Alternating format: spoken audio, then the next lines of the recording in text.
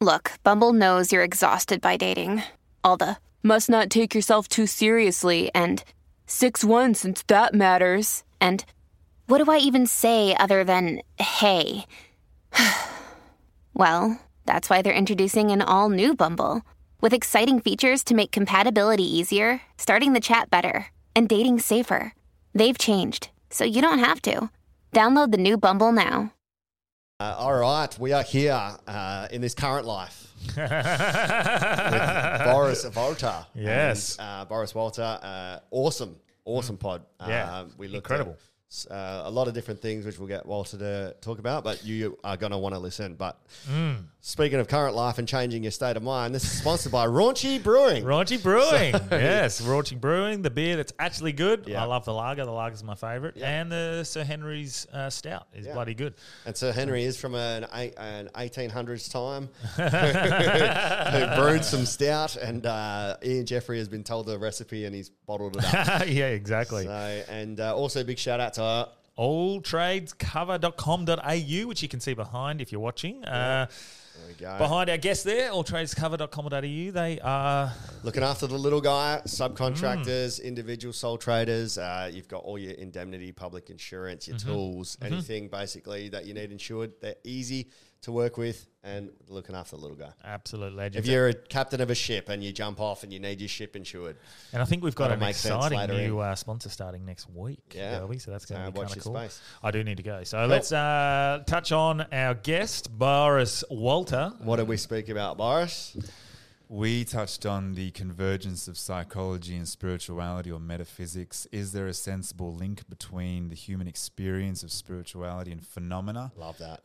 To the reductive materialist model of science. Yeah. We need to know more about that. But I think what was most important here is we discussed the actual phenomenal cases. Yeah. Because if we are experiencing these kinds of phenomenal things with no understanding, then it's absolutely part of our experience, and we need to be more sensible and courageous to navigate those topics. Yeah, boy. 100%. Lots of past life stuff and really, really cool mind fuckery. Oh, That's the way I'm going to just one of your favourite episodes. One of your favourite Yeah. episodes. Bloody awesome.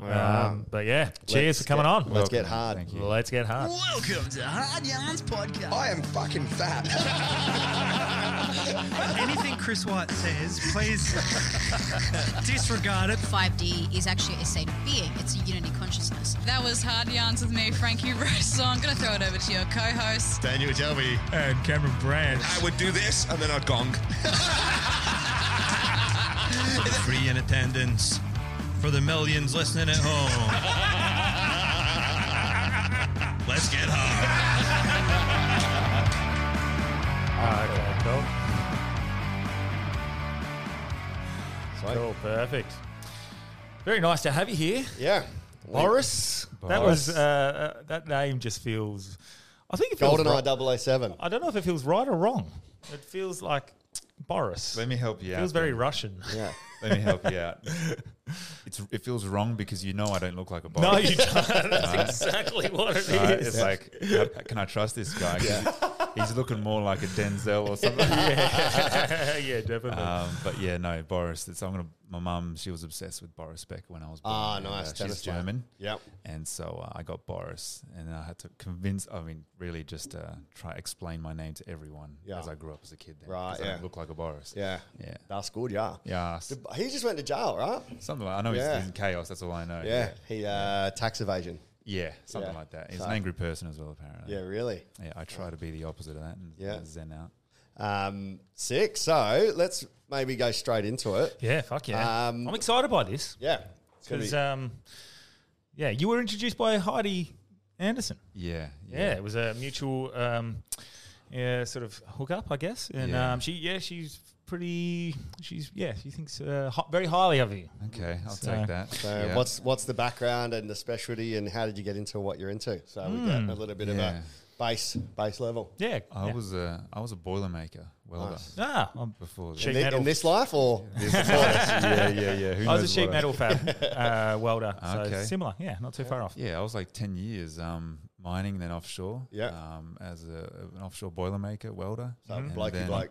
Yeah, I was on the tools, man, and like that was my life. It wasn't until I really sat on the Wheatstone platform, I was on construction for that, and I was like, all right, Boris, this is pretty much as good as it gets in terms of money for this type of an industry. Say you had this for the rest of your life, would you be content? And the answer was no. That was a scary, confrontational question inside. It's like, I'm sitting there offshore and like, probably the best money I could make. Yeah. And it's like, you're still not happy. Like, what do you do if money's not the goal anymore? And it was, okay, well, if money wasn't an issue, what would you do with your time? And it was like, well, if you followed me since I was like a teenager, I'm always in D&Ms with people. Every party you'll catch Boris in the corner just in some deep and meaningful chat about life, you know? So I love that. And I found that when I was mining and offshore, I was just, you'll find me again, zooming out of work, not even realizing where I am, just taking someone on a journey inside. And then the guy's opening up to me, twice my age, and just had me thinking, why would they trust me to such degree? And they're not even allowed ecstasy on site, hey? Exactly, right? It's like natural. Very natural, right? And so there I was just thinking, okay, well, psychology, being with people, that's what I would really enjoy doing, but I'm not an academic. I barely even know how to write an essay. What the hell is that? But I'm like, if I don't try, I'm forever going to be like wondering. So I just had a chat with Yasmin. I said, how would you feel if I went to study psychology at university? And she's like, that's what you want, do it. Wow. Took a big pay cut, studied and worked away at the same time on a 2-on-2 roster while I was studying full time. And the lecturers were great, understood my situation. They really commended me for doing it. So they worked around my schedule as well. I was bringing my books and assignments out there as well. And finished a 3-year degree full time, psychology and counselling. And then went into master straight after for psychotherapy and counselling, and then finished. That's where my research was on reincarnation or transmigration of the soul and psychology. Wow. Sick. Because, I mean, doing something like that, taking the risk, I've been there as well, and having a partner that supports that. Like me and my ex-wife now, we divorced obviously, but aside from that, she still lended a lot of support behind me to chase those sorts of dreams and to doing stuff like that. So having a partner like that to support you is very important. It's good to have that base and that like grounded sort of. She just comes in to film that bit for you. She's Talking about me? You talking about me? Yeah. But, she knows a compliment when she hears one. Yeah. So, So what was it? Psychology degree for 3 years? Psychology counselling is a double major. Yep. You're right. So counselling and psychology, not the same thing. And then the Masters of Psychotherapy and Counselling, again, not the same as psychology. Very two different things. So let's break that down. Psychology is like how the mind works and why we do things, and counselling is trying to help and aid that. Yeah. So basically, and this no one really knows the difference either out there, and it's probably a problem because they don't know what to look for. A psychotherapist and a psychologist are two different fields. Yeah. So I'm a psychotherapist. So anyway, psychology is basically the scientific approach to understanding human behavior analytically, right? So very objective. It draws upon the very reductive materialist method of observing behavior. Then it categorizes behavior into abnormal psychology, normal psychology, and then it creates treatment methods accordingly, right? And that's already littered with problems very immediately. So. Yeah. Psychologists aren't, it's not a problem because you can have many individuals operate under psychology that draw upon their own beliefs and methods as well within the framework of psychology. But essentially when you go to study psychology, it's an objective means to studying human behavior, right? So it's a very behavioral approach. You have many branches within it, but still the dominant one is it's a scientific approach to behavior. So they will work with disorders and then based on those categories, utilize templates for treatment methods. So it's very general. Psychotherapy, on the other hand, is specifically about the therapeutic room, the dynamics of the room. As like in where you're sitting. So what happens in therapy, right? So how you get someone to the point that they are now fully functional, right? They don't have to be normal psychology or abnormal. It's just how do you get them into an optimal state of being regardless of, say, the templates. Meeting an individual on how they make sense of the world uniquely. So it takes longer usually. Psychologists, you go 10 sessions and you're out. So it's very get in, get out sort of approach because there's so many people that need help. But psychotherapy is like usually personality disorders, long drawn out therapy, right? You're going right into the essence of how this person makes sense of the world. It's not generalized. Because my normal is different to your normal, which is different to his normal. 100%. But society consider X, Y, Z, this is normal. Anything outside of that, we need to fix. That's like the, I think Alan Watts talks about it when he's talking about you see the same situation from different perspectives. Is like looking at a newspaper through your eyes and through a microscope. If you look through it, look at it through the microscope, you're going to see tiny little dots. But you take that perspective back and you're going to see this formed picture. And if you go further back again, it's going to be blurry, it's hard to read. So it's always a matter of your perspective, whereas the situation is still exactly the same. Right, that's the forest for the trees analogy as well. You see some people are right up in the forest, they only see tree, and then they see the bark on the tree. This tree is a problem, right? They're right in the mix of everything, right? And then others might be, and so for that person, you might get them to zoom out. Oh, what's it like to actually see the big perspective? Because they're so narrowed on their problems in life, right? Everything's a big deal. But then you got people that are too zoomed out. They only see the forest and they miss the details of things. They use general black and white statements about the world. Their relationships usually pretty short-lived. Maybe there's a whole bunch of characteristics that come with how someone's too zoomed out, lacking responsibility, accountability, maybe, you know. So you're just meeting an individual where they make sense of the world, right? And then trying to. So I'm leaving my stuff out of it, my shit. So psychotherapy is all about leaving my shit out of it as a therapist, knowing I'm going to have my biases. I might have been beat up by a dude in high school that really messed me up, right? And I held that. And then I get a client that comes in and looks like him. Right? And he's doing similar things like that. It's like, my trigger's going to come in, and they're like, F this dude, man. Like, he doesn't, you know, I might be more harsh. So I've got to notice what is it in me that's affecting the way I'm turning up for this person. So my mum issues, my dad issues. If I get a couple, am I taking the side of the woman, the guy, you know, noticing my little, so that's all in psychotherapy too. So you should take the side of the guy though, right? As a general rule, or? Definitely. You just ruined all my couples clients now. Does that come back to that sort of like Eckhart Tolle sort of idea of watching your thoughts and sort of understanding why you're thinking certain things? Dude, you've got it. It doesn't matter. Eckhart Tolle, Abraham Maslow's hierarchy of needs, every individual that has been a philosopher of mind will always say the one thing: our goal is to be fully functional psychologically, meaning accountable for our words, our actions, to notice what's happening inside me as I turn up for you guys. What do you guys mean to me? And to just try always be curious about that. So I'm not blaming the world around me for being a certain way. That guy's an idiot. That guy pissed me off. My ex is this. It's like, no. Notice how your stuff infiltrates your lens and affects the way you interpret the world. That's what we're all doing. It's easiest to notice, and I've said this a few times on the podcast, the way I notice it is like road rage. Like the same situation 2 days apart, one could make me go, if I'm running late, I could go, fuck this guy, he's just cut me off for no reason. And then the next day I'm completely fine, I'm not rushing to get anywhere, someone does the exact same thing, I'm like, it's all good, man. Like, everyone makes mistakes. Exact same situation, I can have a completely different reaction, and it's dependent on me and how I'm feeling and what's going on with me, not necessarily the other. You sound like a responsible adult. I've loosely termed it as a teacher over 10 years is literally just resilience. Instead of blaming the world for your issues, you got to look at yourself first. And I've said only once or twice on here. A work example was when I first started teaching. These year 10s were like off task. They hated.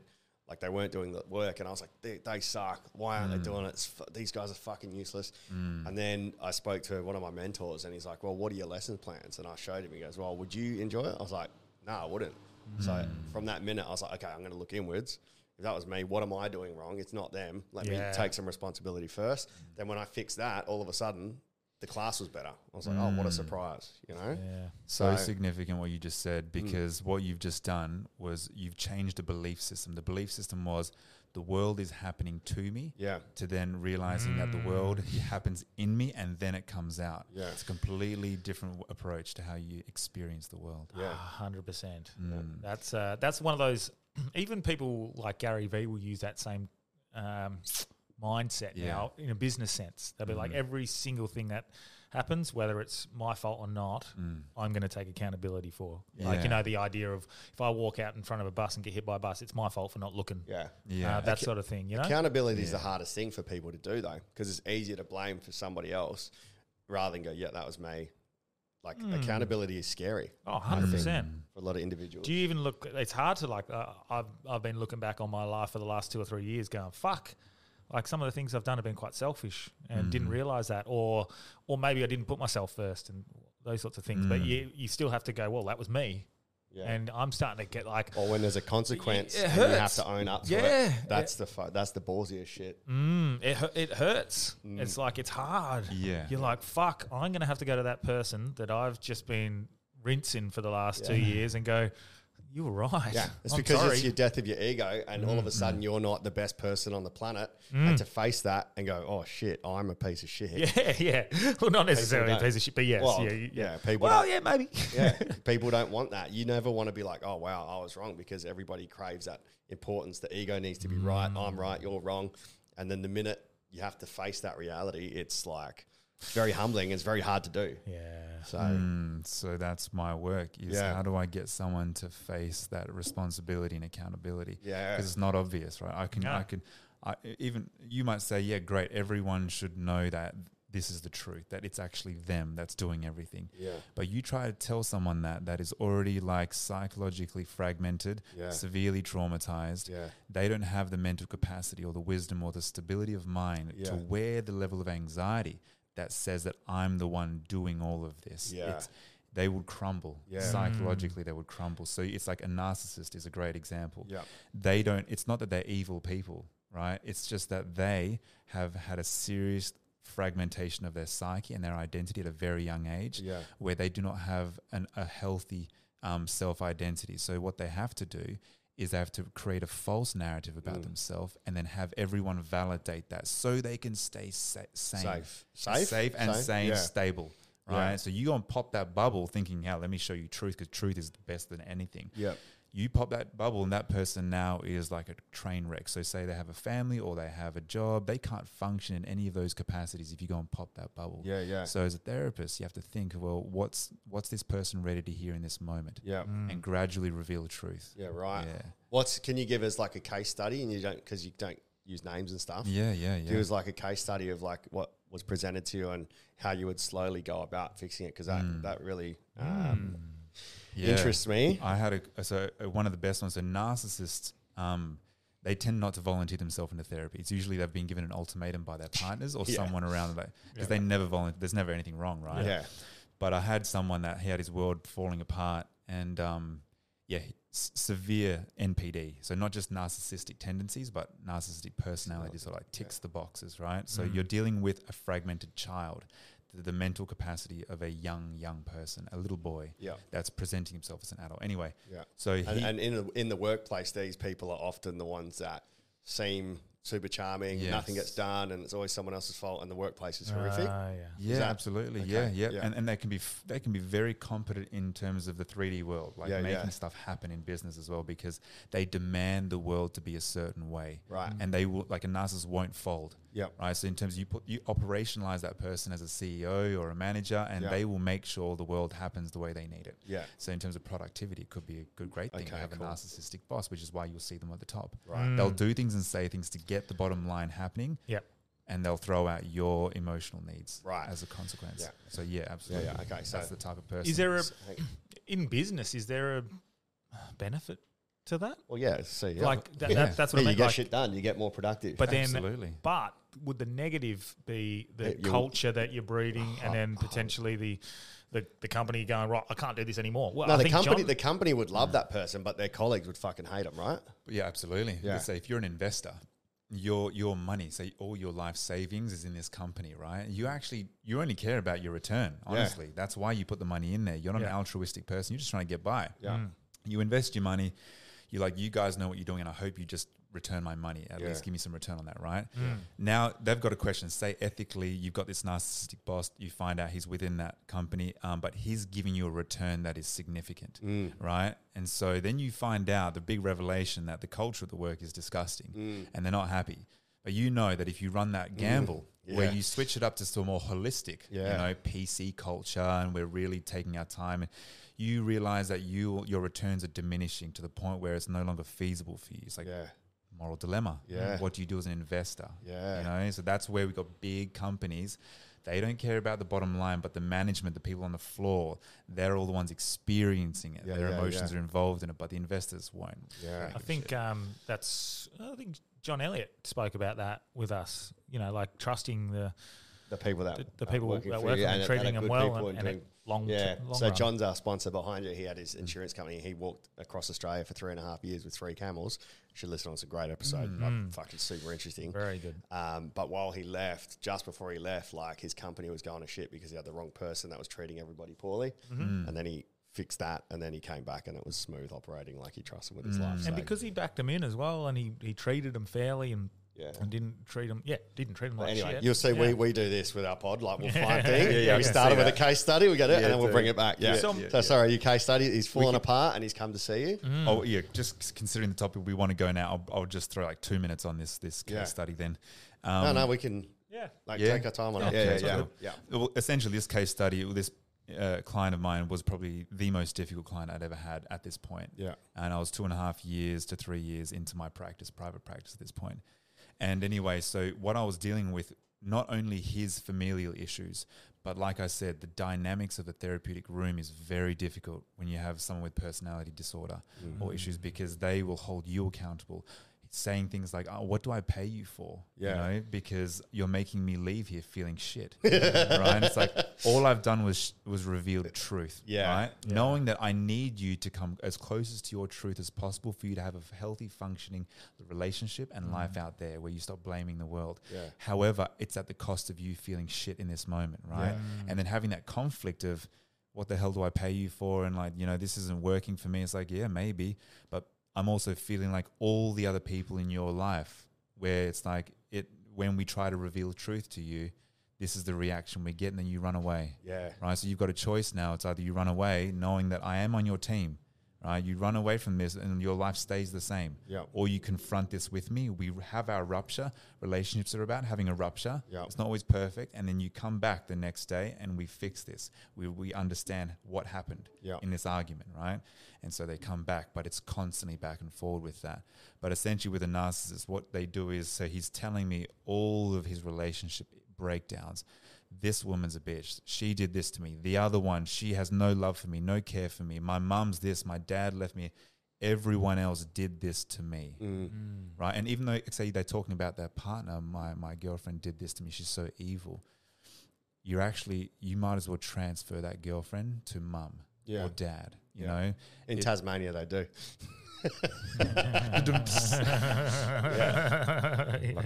Tasmania. I'm offended. No, and so that you're dealing with this. It's just a young person that's stuck in this adult body, and so even though he sees his adult girlfriend, his younger boy inside sees his mum that didn't do him enough, and so she didn't turn up the way he needed her to turn up, which is fair.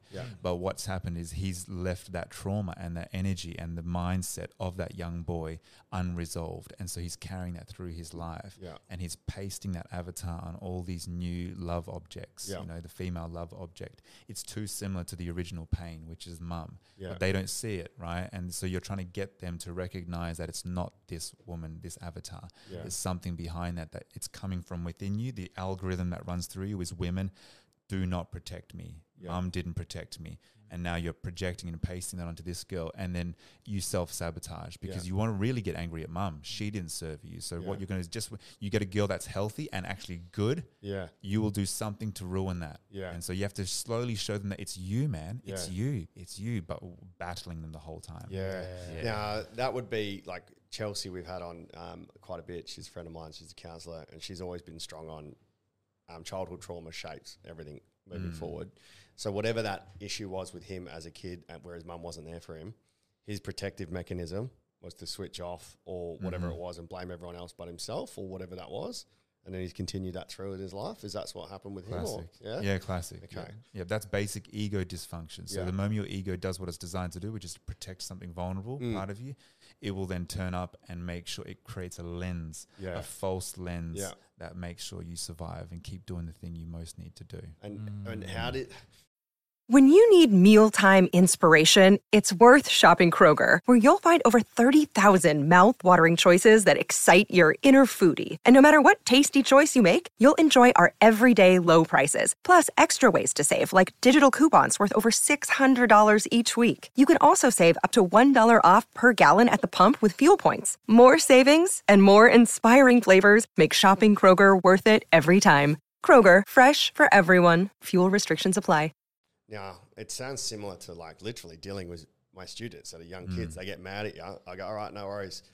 They leave class. We'll talk about this later. Comes back when he's calmed down and he's out of that mindset. Is that what would happen the next day? We come to therapy and go, okay, yesterday I blew up, or is he not that? Or was it a person like that not really that self-aware? NPD, they're really not, man. I wish so frustrating. You guys should actually, if there was like video footage of how therapy looks with the narcissist, right? So they'll come back during the time you haven't seen them. You could say a fully functioning adult, say somewhat healthy, they would reflect on it and desire repair, right? And because you're telling them and instructing them that you need to take responsibility and accountability, and most of them will look at that because it's the homework. Yeah. And narcissists will go back home and they will contemplate how you can be wrong. Being me. How is Boris wrong? What angle is he missing? So he's actually devising a plan and a speech almost, how I was wrong. Wow. And then you have to deal with that. Do they train you for that or what? Yeah, absolutely. Yeah. Like the training is very minuscule. You don't have enough time to deal with that. That's why not many people can deal with narcissistic personality types, because they are so draining and difficult. And it's, again, not a judgment. They're not able. They're very severely traumatized people with fragmented psyches and personalities, but they get sent to me. What kind of time frame are you looking at? And is it like healed, or is it just like more like that person will realize, oh, hang on, here's one of my traumas coming up, or do they not even have that? You've got it. The way Cam and you guys were just talking about, one day I got angry at this guy who cut me off on the road, right? Yeah. Essentially, if you are a healthy, functioning adult, you're not healed, essentially, but what you're doing is becoming aware of your power in any given moment to choose your actions consciously. I can choose to get angry at this person and I can make my life more difficult inside my body and relationship-wise, or I can choose not to act and make it a bit different. Both are a gamble, but I'm doing it consciously. Yeah. Severe personality disorders do not have that level of conscious awareness. Right. They are impulsive and they just act. And then they look at the carnage after. So you're trying to get someone with personality disorders to become more aware of what's happening in the here and now and how they are making sense of the world, so that then they can take responsibility. And then the world starts to look the way they want it.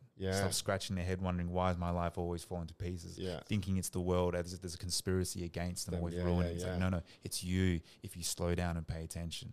That's so confronting. They're not healed. It's like self-sabotage. Self-sabotage. Oh, constantly, man. While never taking any accountability. It's always someone else or the world that's doing it to me. Those people frustrate the fuck out of me, honestly. Man. And you can just see, like, you could just like, bro, or chick. That's me daily, like, man. How do you have the patience? The patience for the patience. I sit like this guy here. Because for me, man, like, it's so frustrating. But I guess when you're trained in it, you learn. Is there stuff you have to do to decompress? Of course, man. Yeah. But what does the frustration stem from? Like, what? Obviously, it's not. We can see something like that happen. But where does your frustration? Where does that stem from? Well, why are you frustrated with someone else? Well, because I've learnt that myself. Yeah. Where I'm like, okay, man, I've been in your spot. Yeah. But just the slightest change of looking inwards instead of outwards, it helps so much. But then, and that's what. But I'm still fucked, man. Yeah, But that's my point. Like, is in what in you, and I get the same thing. Like, I'll get, oh fuck, like, why are you thinking like that? Yeah. Like, you can do it with your parents or fucking close friends or whatever. I'm not and you're sure. like, why does it matter? Like, obviously, you care about your friends and family and stuff, and potentially that's why you're frustrated, because you want them to understand that it's okay or whatever. Because really, you want them to have a better life. My frustration is like, dude, if you just flipped it a little bit, you're going to enjoy so much more. And also, it's not a nice environment to be around when someone's always like, no, I can't do this. I got no time to do this. Correct. Work, And because I've managed, I guess, again, I don't expect people to do what I've done, but I've managed to go from teaching full time to flipping into this, into something I love, which is just like, and I hear people complaining about their jobs and blah, blah, blah. But it's like, well, dude, there's 24 hours in a day. You sleep for 7 of them. You've got 17 hours to work on what you want to do. If you're at work for 8, use those other 10 hours or 8 hours as best as you possibly can. But people don't want to hear that because it's too difficult. Or it reflects on them going, well, I'm actually not doing anything. I just want to complain. Lack of action. Anyway, we're not the experts here. Yeah. So what is that frustration from our point of view stemming from? Then you should ask this question. What is it about my impatience that I need this person to be a certain way? Yes, that's what I'm what I was getting at. That is the curiosity, because the world is always just happening. Everyone's flawed. You're flawed. Everyone's fucked. You say your scale of fucked is everyone's fucked. But it's just, to what degree is someone fucked? You know, we're all on that scale, just to different levels, right? But I might be fucked. Yeah, I might be like the full end of fucked. But because my perspective, I think you're on the full end of fucked. Everyone else, I think everyone else is fucked, but really that might be the norm. Yeah, and I'm over on the wrong side. confronting. Look, it's altruistic if you say, well, I just want this person to live a better life, right? And I've gone through that with many friends. However, there's a one more level you can go to take more accountability and responsibility for it, right? Of your discomfort. And that is, well, if they were functioning better in their life, how would that then relate to me? What would that do to my life? Well, then they wouldn't be such a pain in your ass. Yeah. You would have more free time. You wouldn't have to be the caretaker so much. Yeah. You wouldn't have to resolve their financial issues. You wouldn't have to be the one they call every time they make that same mistake that you keep. So it's like, it would essentially be a self-serving idea, but we forget that part. Everything comes down Still to comes back to you. us. Always does, man. Everything does. Interesting. It So makes if your it life wasn't better. if it wasn't affecting you in any way, and your concerns were there still, I guess that's altruism. That True altruism? True altruism. For someone that goes out of the way to go and serve people that are, say, dysfunctional, you could say it's more of a calling or an altruistic thing or whatever it is. Maybe it's just that job. But essentially, most of us would just, we can laugh at someone that's pretty fucked out there, right? It's like, that's their thing, whatever. But the moment it infiltrates your capacity to live your life the way you want it to, it becomes a problem to some degree, and we'll rationalize it in some way. Okay. Well, right. So psychology, psychotherapy. Then the masters is the stuff that interests us a lot. Yeah, because and we've kind of like fully just shrunk that into 28 minutes. Of like 3.5 years. But still, like from that, like going down that very interesting field, and then like where does reincarnation and is this something that you go, right, I want to understand why people think this is a thing, or did you have a pre-existing idea of like, no, this is something I believe into a little bit? Or no, so this is it. I already had my counseling practice running when I was doing my master's. And so I did some hypnosis training, and then my very first client was this young Australian Caucasian male, 21-year-old bogan, tattoos all over him, painter by trade. I think I know him. To give you, well, that's Baz from last week. I think that's fucking every Australian, every miner on the site in Pilbara. So essentially, he was coming in for your basic counselling and stuff like that. And I said, look, I've just practiced some hypnotherapy, man. Would you be keen to sort of get into it? And he's like, yeah, man, fuck yeah. So cool. So we went into it, and straight away he starts going, okay, 10-year-old, he's seeing this, 5 years old, he's seeing this stuff. And then he goes down to I'm just regressing him to age. By this time, by the way, context, I came out of psychology with a reductive biologist sort of view on psychology, meaning we are just meat computers pretty much, right? Yeah. Spirituality was a nice idea, but I didn't have any grounding philosophy or belief too much. Psychics were like, yeah, that's a nice idea. So essentially, I'm regressing him, going through his ages to a young boy. Age regression, it's called, right? He starts on 1.5. He's experiencing this, playing with blocks and stuff. He says, it's a bit blurry, but this is what's happening. So cool. And then he goes all the way back to his birth, and he's like, oh, I've just been born. Look, and he's like, doctor's passing me to my mum, and I can feel the blanket on my skin. I don't like it.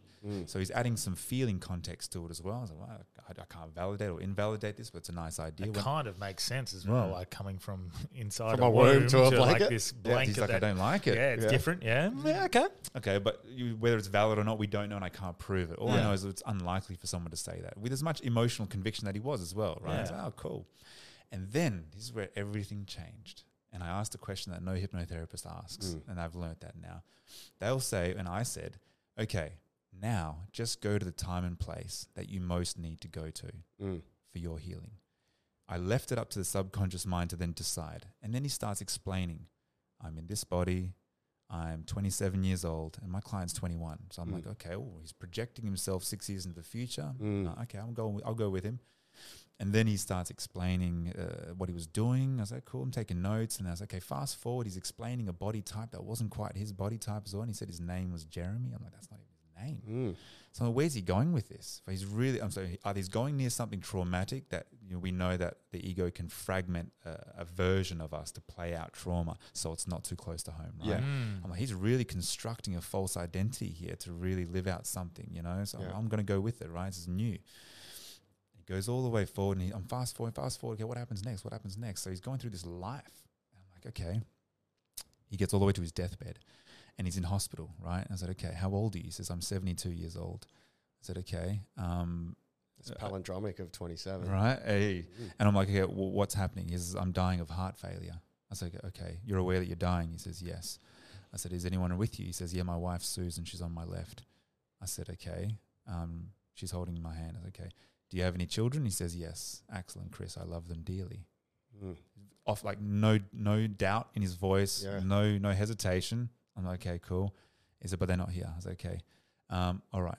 Is there a date? Is there like, you got a date anywhere around this hospital? And then he just waits about 5 seconds and he says, yeah, September 11, 1981.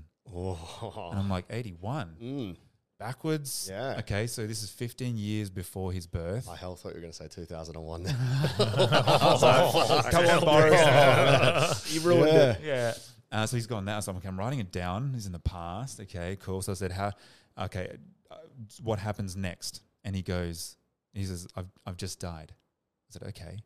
So where are you then? Nice. He says, I'm above my body and my wife Susan's still holding my hand. She's crying. I said, okay, what do you notice?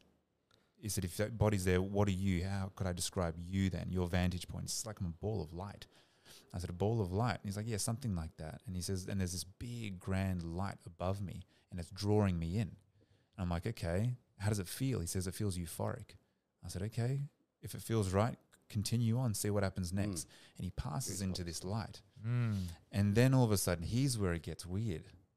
Here's where it gets weird. Dude, it gets way weirder. Okay. And he starts, his voice, so his linguistic style shifts. So the way he constructs his language and his words changes.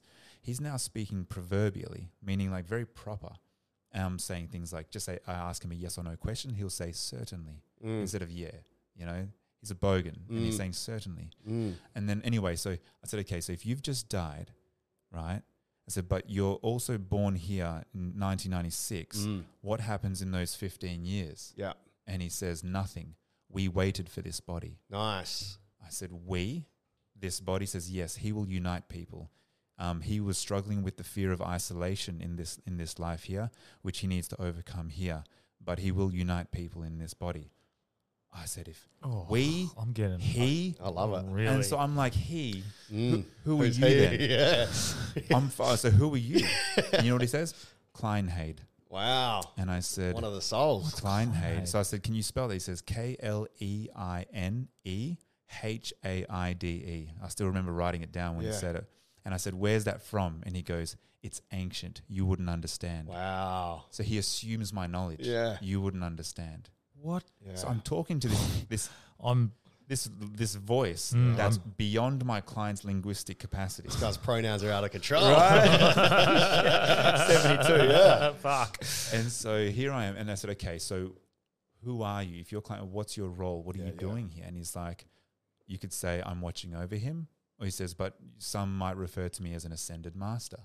But these are all just names. Yeah. They mean nothing. How are you feeling right now in this when you're going through this? Is this because this would start to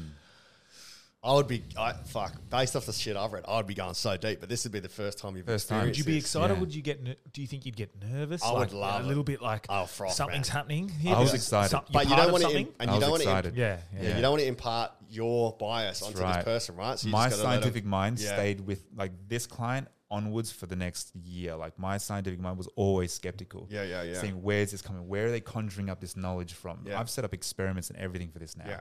Cool. You know, so Kleinheid says, and he goes, there's also a life in Greece and Egypt. Greece, 747 BC. He was a soldier, blah, blah, went through this. He needs to resolve that. Egypt, he needs to resolve this. I said, okay, all right. We go to Egypt, and then he's explaining Egypt, and I'm going to show you an 18-second recording, which he has given me permission to use. Oh, wow. 18 seconds, he drops into another language. Has it been translated since? Not translated, but I have given it to, and I can't even say the person who has somewhat validated it because he didn't want to be on public record. He's a professor of ancient linguistics, but when he found out the context of where I got it from, he's like, career suicide. My name cannot go, because it's spiritual. Right. So he's like, but... It's like Sumerian or something. Okay. He goes, this language, I'll let you listen to it first. Yeah, cool. And just a couple things to look out for. Just imagine how old he sounds, this person, maybe what language it might be, and what he looks like. Just put it close to the mic there. Okay, listen to this.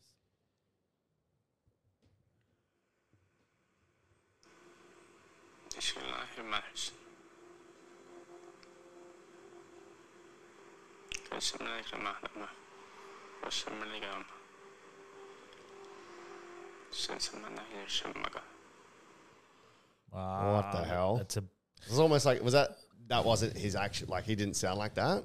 No, not at all. Yeah. No, this is a white Sounds Australian. almost getting like Arabic. Like, Yeah, white Australian bogan with tattoos all over him. Yeah. Not much of a vocabulary, not a judgment either. Yeah. But to put it in context, so I sent that to a particular professor of ancient linguistics, and I didn't tell him the context first. I just said, "Can you recognize this language?" And he said, "Professional opinion or personal opinion?" I said, "Both."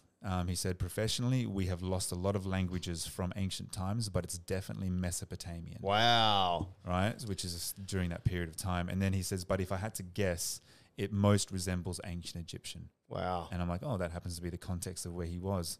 And right before when he dropped into this language, he mumbled something first. And I said, "What was that? What did you just say?" And then he mumbled something else in this other language. And I said, "What language is that?" And he just says, "The first."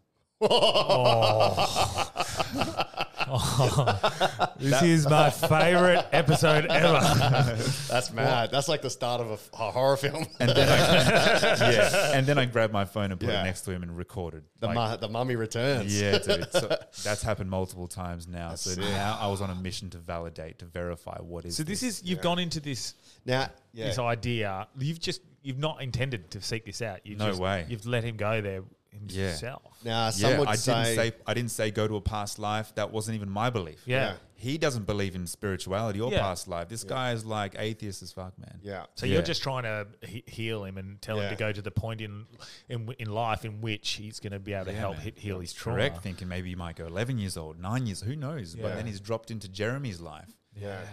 Yeah, so that matches up with what has shaped a lot of my life beliefs and my life changes, and it's almost an identical experience as Michael Newton, Journey of Souls. Yeah, man. Have you read that? Yep. Yeah, so his first time he was speaking to this patient, asking him, I think he had back pain or something from memory from the start of the book. So I read Journey of Souls, and he did essentially what you did. He's like, go back to where it hurts, and he went back to an ancient battle where he got stabbed with a bayonet through his back.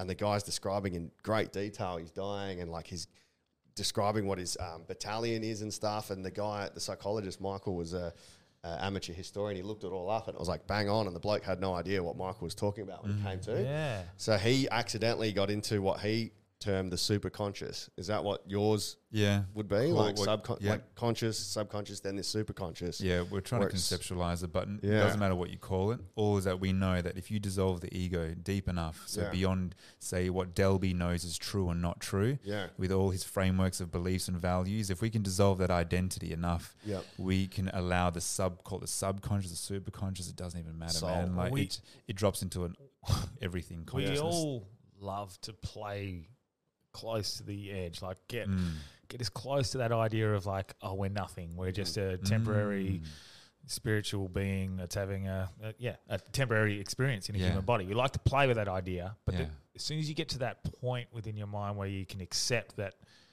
that means I have to be all right with just not existing, you start to go, nah, but I like what I'm doing here, like I want to experience this, but that's where ego comes into play, because the death of ego is to be fully acceptant of the fact that no, I can die now and it doesn't matter because it's just part of a bigger, grander thing. So your ego is not a bad thing or a good thing, right? It's just an absolute necessary tool and mechanism of the mind for you to stabilize your identity across time in a social world, which is what we live in.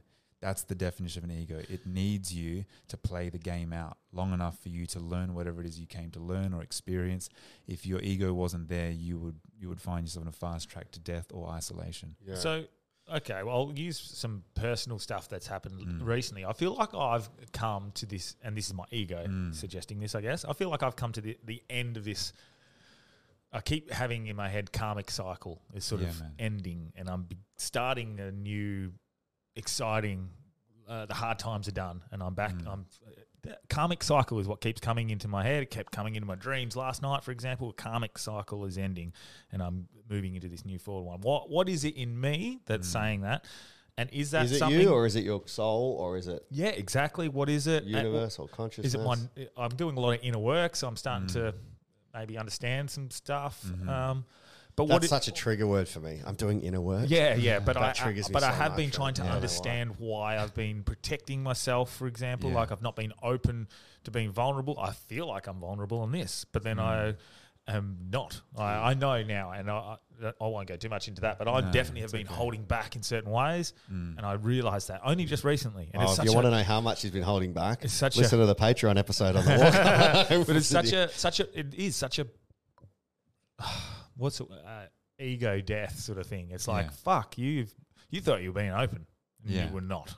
Anyone at any given moment in time thinks they are doing the best and they are the most open and fully functional in that moment. No matter how far they're on the fucked spectrum of like narcissistic personalities or borderline personalities, multiple personality, DID, it's like they all think they are fully functional usually until people reflect something different back to them. The world isn't happening the way they thought it was. But anyone at any given moment thinks they are fully functioning. So it's only a question of, do you want to go into the dark, the wilderness, to find out the truth, to see how much of you still is to be explored.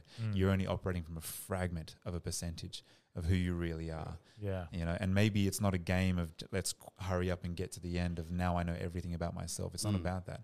It's more about the process of self-discovery, and that's the exciting part, like doing a puzzle. So let me ask what you've started to form any beliefs from, because you said you've done experiments and you've sort of gone down this track, which is super interesting to me, because I'm of the belief, after reading Michael Newton's book and a few other ones, Psychic Mediums, his past life, everyone has the same sort of explanation as best as they can in human words as to what happens with us with reincarnation. We're a soul. We are here, like he said, I'm waiting for this body because he needs to experience whatever that is so he can grow as a soul. And then when you go back to that light that you're speaking of, the place where Kleinheid was from, we're all some form of a soul that's trying to get closer back to the original source.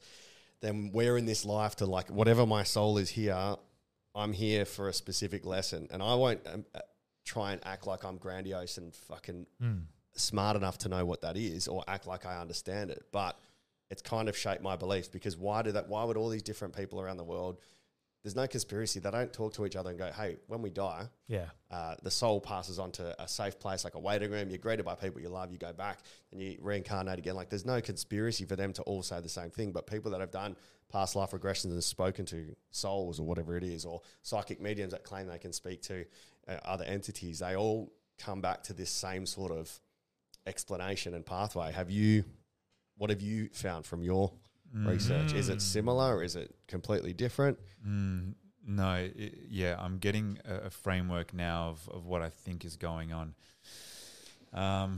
There's a lot to it, but essentially what we're noticing is that the human experience this is where it's so complicated, but we're learning with our human mind. We're learning slowly. But it's as if there was someone watching us, just laughing at us, how far off we are. But put it this way. If the ego is willing to step aside long enough for you to experience, say, broader consciousness, regardless of what that is, then you go into a field of energy that disobeys Newtonian physics beyond time and space. So even linear time disappears. So the idea of past lives, I was then, now I am now, that's only because we are now reading and experiencing that and speaking about that from a human perspective, where we measure time linear. We measure, so we experience the 3D, and then fourth dimension is time. So time runs so we can experience a moving object of the third dimension, but time does not exist beyond this fourth dimension or third dimension experience. When you go beyond your egoic state, you can experience beyond time.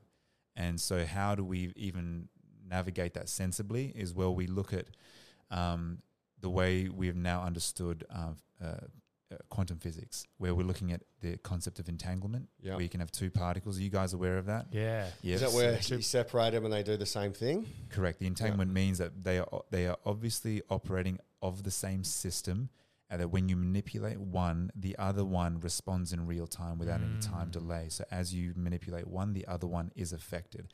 And that disobeys Newtonian, say, basic local theory of physics, you know, because even your phone, you can receive a call, but you know that it came from another phone, went to a tower to your phone. It still passes through time and can be measured. Yeah. Whereas the entanglement is real time. Yeah. There so is it's no not delay. action reaction. It's just action. Action, same time. And at what point does the observer play a part in this? The observer effect is a massive thing. Without the vantage point of human lens, this is where the reductive materialist model for science, what we say, oh, this is scientific or spiritual, and they're not the same. Again, you're measuring everything through the human 5 senses, right? And then you're saying this is true, but it's only true through the lens of the 5 senses, you know? So yes, beyond that, you could say we can't even measure or we can't understand beyond what we can actually interpret through our 5 senses. Yeah.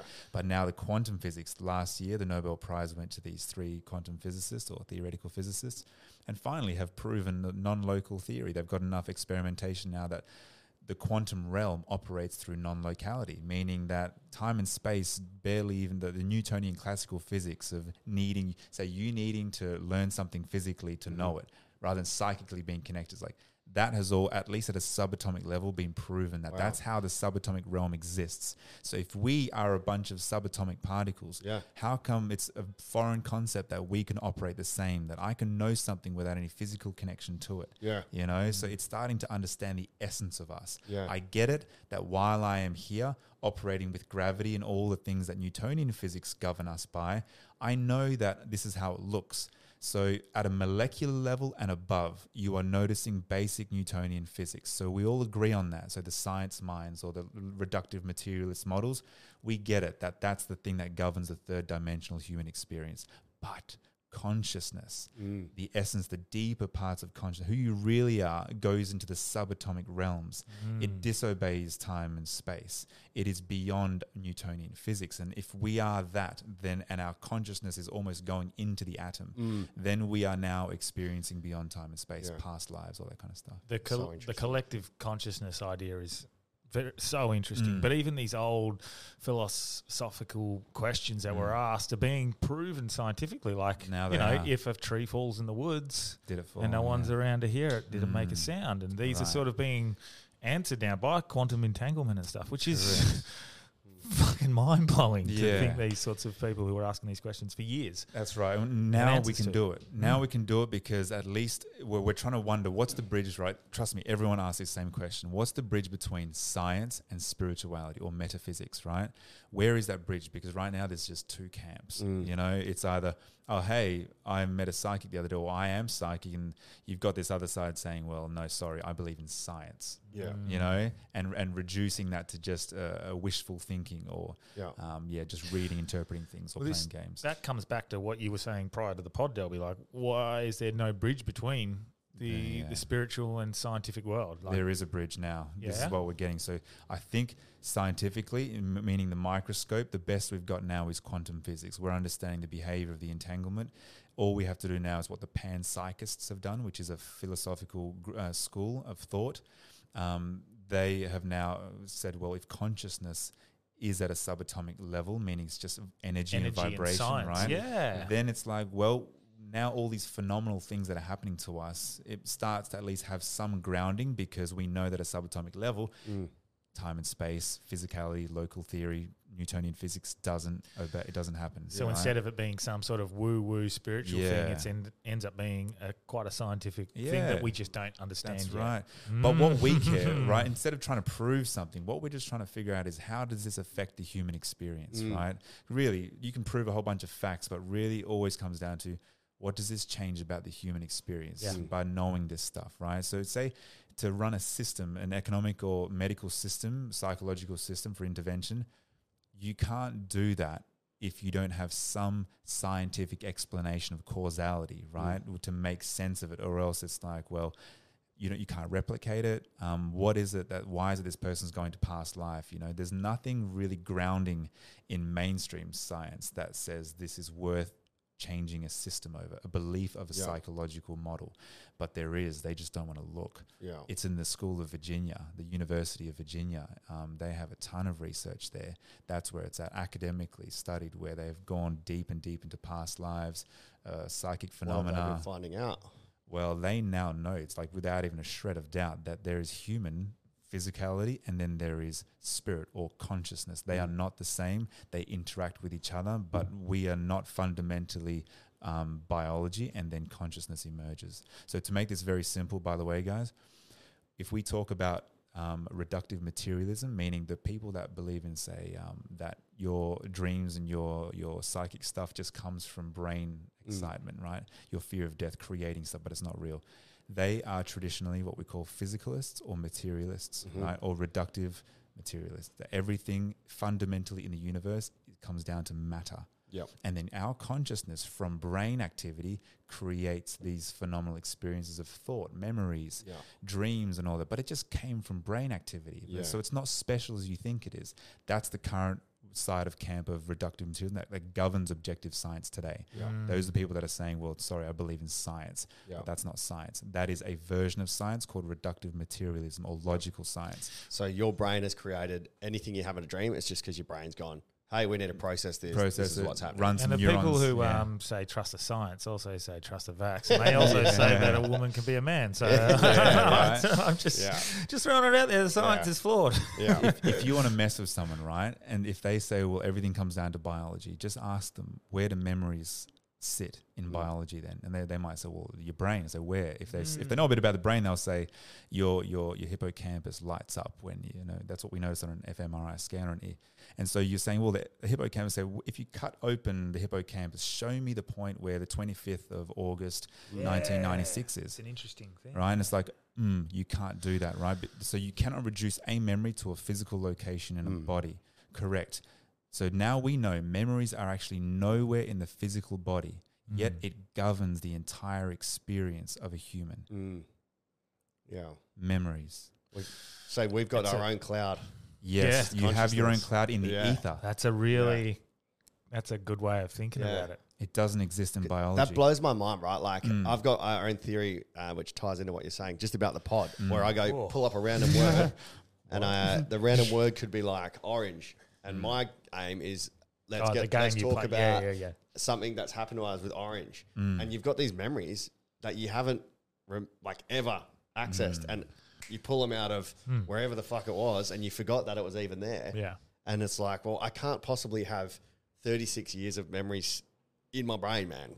It can't just be stored there. It's being stored somewhere else, and I'm accessing it from some other point. So the reductive materialist will say to you, well, that's just your limited capacity of cognition to realize that your brain actually has the capacity to remember everything. Yeah. Right? So that doesn't still, for a scientific mind, doesn't justify that there is something more. And I can see that. I can see that side as well. Yep. However, right, this is what if someone recalls something that they have never experienced, and it can be proven that they've never experienced. Now, this is where the debate is for the past life, reincarnation, academic debates are. This is where I went into, right? So my master's research was on this. It's on the phenomenal things that are happening that we can measure, we can see it, right? We can observe it empirically, right? This person could recall details of a lifetime from 200 years ago that she's never been to this country. There was no internet. There was no digital footprint of this life, yet they could recall the names of the family members, the type of work they did, how they died, the townsman, honorable, blah, blah, blah, was this person at that place there. And you know what? You take that person to that location and you find out that everything they said was real. How do you make sense of that? That disobeys Newtonian physics, reductive materialism. When it's verified knowledge from a place they've never been. And trust me, if everyone's, that doesn't exist, it's like, yes, it does. It absolutely does. My entire research was on discovering these cases. We have a great Australian researcher called Peter Ramstay, still alive. He did one of the most, I think it's crazy how little attention it's gotten. The most comprehensive scientific study ever done, I think, in the world. And it was a guy it was conducted in 1981.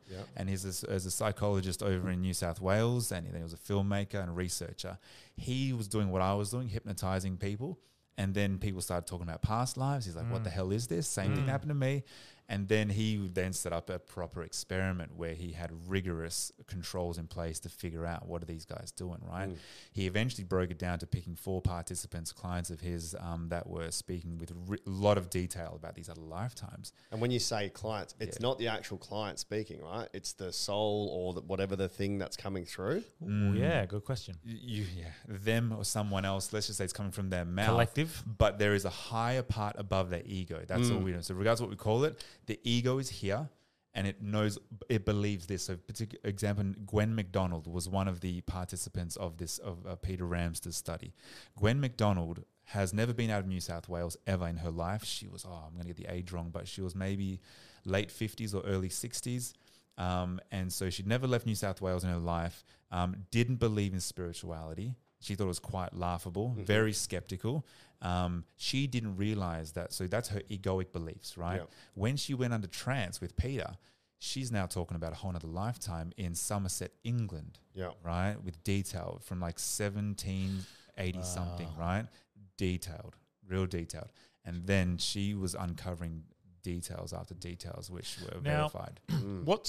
So how is this controlled in regards to what's to stop this person having done a little bit of research on someone and being like, I want to be part of this and prove it, so I'm just going to fake it and do this research. Okay, so how do we control this? I'll give you 2 things now, right? So she's, while under trance in New South Wales, it's all video recorded. So this is a free video on YouTube. You can watch the 2, I think it's like an hour and a half or something. Anyway, she's under trance. She is giving some detail about a mother's maiden name. Her name was Mary Rose Duncan. That was her name that she gave as this other lifetime. Her mother's maiden name from this life was like Lethbridge or something like that. She said there is Honourable Archibald something who was the townsman in this location. Cool. So she's getting all this data. The house that I stayed in has a window here. It's the white colour here. The yard's like this. And there is a stone. This is where it gets crazy, right? So the stone in this area, in this room where the window's there is one stone in the middle which has this squiggle. So while she's under trance, he asks her, can you draw that squiggle, this particular... And she draws this squiggly line, all right, this particular pattern that was in this stone. Wow. And then, anyway, so what he does, she also talks about some quarry that was next to it, 2 Ks down the road as well. So she had all this detail about this lifetime. What he does is he takes her, flies her for the first time on record to Somerset. And by the way, she called her house a tallet. And a tallet is a unique colloquial term that they used in Somerset, England in the 1800s and in the 18th century. So it's like it's a them very saying, unique language. Well, it'd be like an American saying eshe. Yeah, They have no context. You got it. There's no context. And it was unique for that area as well. Anyway, so he takes her, blindfolds her, and you can see it all on film. Then drops her in the middle of this town of Somerset to just see what happens to her first. It's a crazy way to treat a dementia patient. Where am I? Yeah. And what his hypothesis was, if she is psychically connected to this other life, maybe she'll start recalling things as she sees it. So she starts wandering through this town. He's following her, prompting nothing. Yeah. And it starts to come back to her. You can see her pointing at things, and they find the building where this Honourable Archibald something was there. They knock on the door, and there's no digital archives. So they ask him. They pull out the archives of 200 years ago, and there's Honourable Archibald something written. His name, sick. He was there. All right, and there's no digital footprint whatsoever. Okay. Anyway, he says, okay, see if you can, it's all coming back to her. There was a pub there, she starts saying, it's all like remembering sort of. And said, my house, and starts walking through. Was she through freaking out while she's doing this? She's getting emotional that she can remember it. Because was she she was not in trance at this point? No, not in trance. She's walking, right? It's all like she's remembering from a dream, she said it felt like. Yeah. So she's walking to her house, right? Yeah. Crossing this little bridge and stuff, and it's like, she's getting more and more excited. You can see this beautiful old lady, and she's saying, oh, it's just over this hill. I'm sure of it. There it is, this white cottage in the middle of this hill by itself, right? And it's covered, and there are people living there.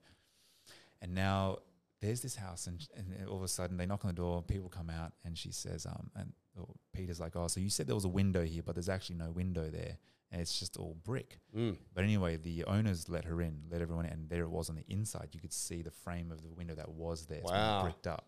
And so there it was. And then she's like, this is where the stone was. But now it's being used as a barn. There's ducks everywhere, geese everywhere, and there's shit covering the whole thing, right? So it's thick in mud like this far.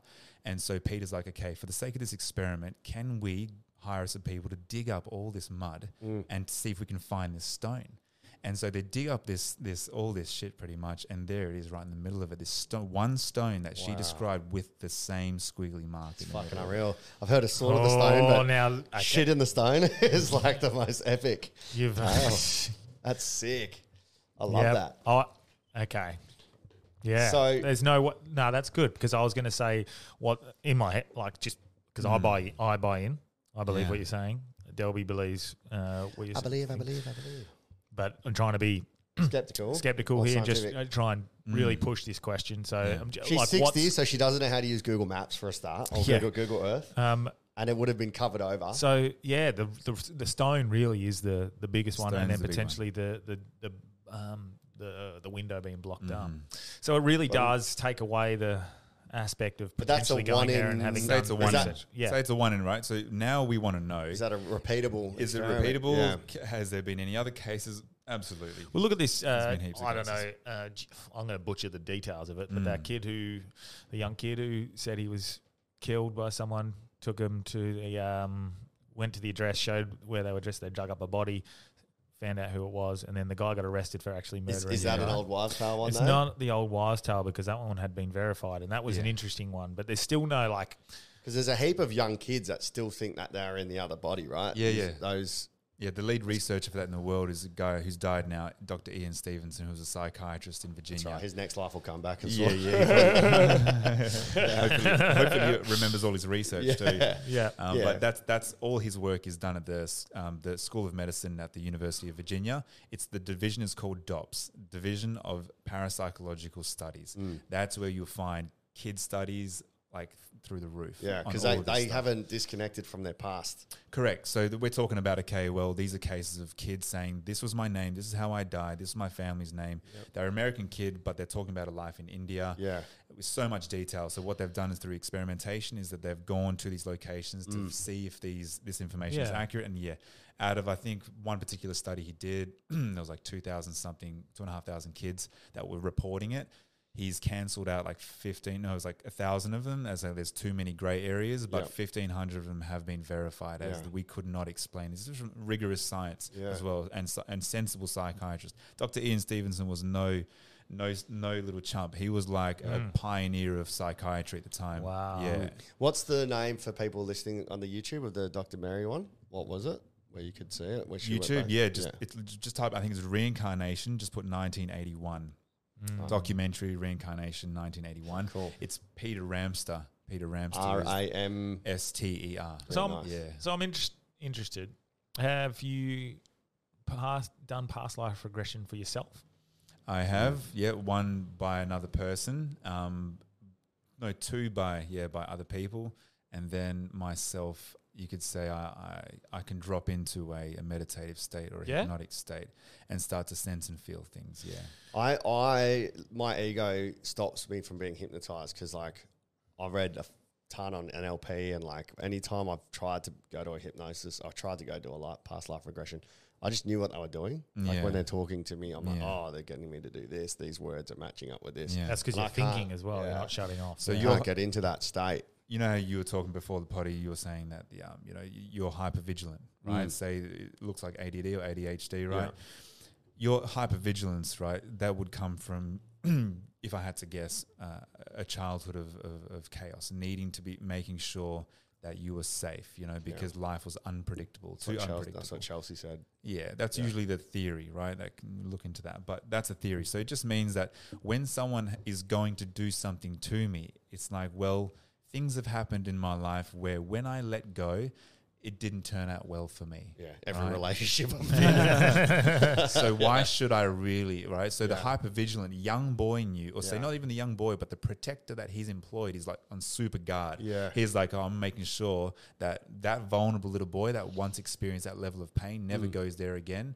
And so I'm going to make sure I'm aware of everything this person's doing, right? Because that's how I survive. That's how I take care of me. Only I take care of me. Yeah. Many of us have those stubborn pounds that seem impossible to to lose, no matter how good we eat or how hard we work out. My solution is PlushCare.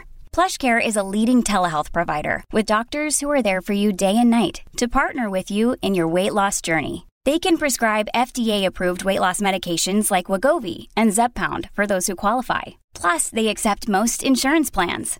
To get started, visit plushcare.com/weight loss. That's plushcare.com/weight loss. And so that's why it would be harder for you to let go. But it's not an unnatural state that you put yourself in almost daily. Yeah. Right? People make this big song and dance about the hypnotic state. It's a daily phenomenon that you do. Daydreaming is part of it. Yeah. Do you drive? Yeah. So you ever gone through a set of traffic lights and wondered, shit, was that even green? Yeah, the cops pulled me over. yeah. But mine often is like, I'll go to the cafe, a thing, and then I'll just like stare out the window. Yeah, dude. And then like... Or even dreaming. Then I'll... What do you think going to bed and dreaming is? Yeah, I drop out of it, and I've read somewhere like, whatever, if I'm ADHD, whatever, that's like, that's your like connecting thing. Like, even though you just sit there zoning out, don't snap yourself out of it because you're just being present in that moment and not forgetting what's happened before that. But yeah, when you're driving, similar experiences. That's hypnosis, man. Yeah. Essentially, but I think you guys had a hypnotist on here recently. Yeah, Matt Hale. Yeah. So he's more of the comedy correct. style. So when he hypnotizes someone, you would have gone into alpha brainwave, right? Which is that's where I stay, dog. there's always one guy. All right, well, you stay on alpha. We'll leave Delvey on alpha. We'll go to theta. And so, what is that one? Theta. So right now we're in beta. So conversational styles, your waking state is characterized by beta, right? Alpha is the hypnotic state, the first stage of hypnosis, where you're somewhat in trance, or they might call the zone. I'm in the zone, you know. So that's the alpha. And then before you sleep, you're drifting away. That's theta. So where I hypnotize people, it's not alpha. I'll go through the alpha state and I'll take you to theta, which is 3 to 8 hertz of your brain activity. So is sleep almost like a state of hypnosis or a state of... Yeah, they call it hypnagogic meditation? state or somnambulistic, right? Hypnagogic? Hypnagogic, yeah. So your body is now, can't tell... Hypnagogic! Fuck that, pussy! Ain't got time to sleep, motherfucker! You can keep your hypnagogics, mate.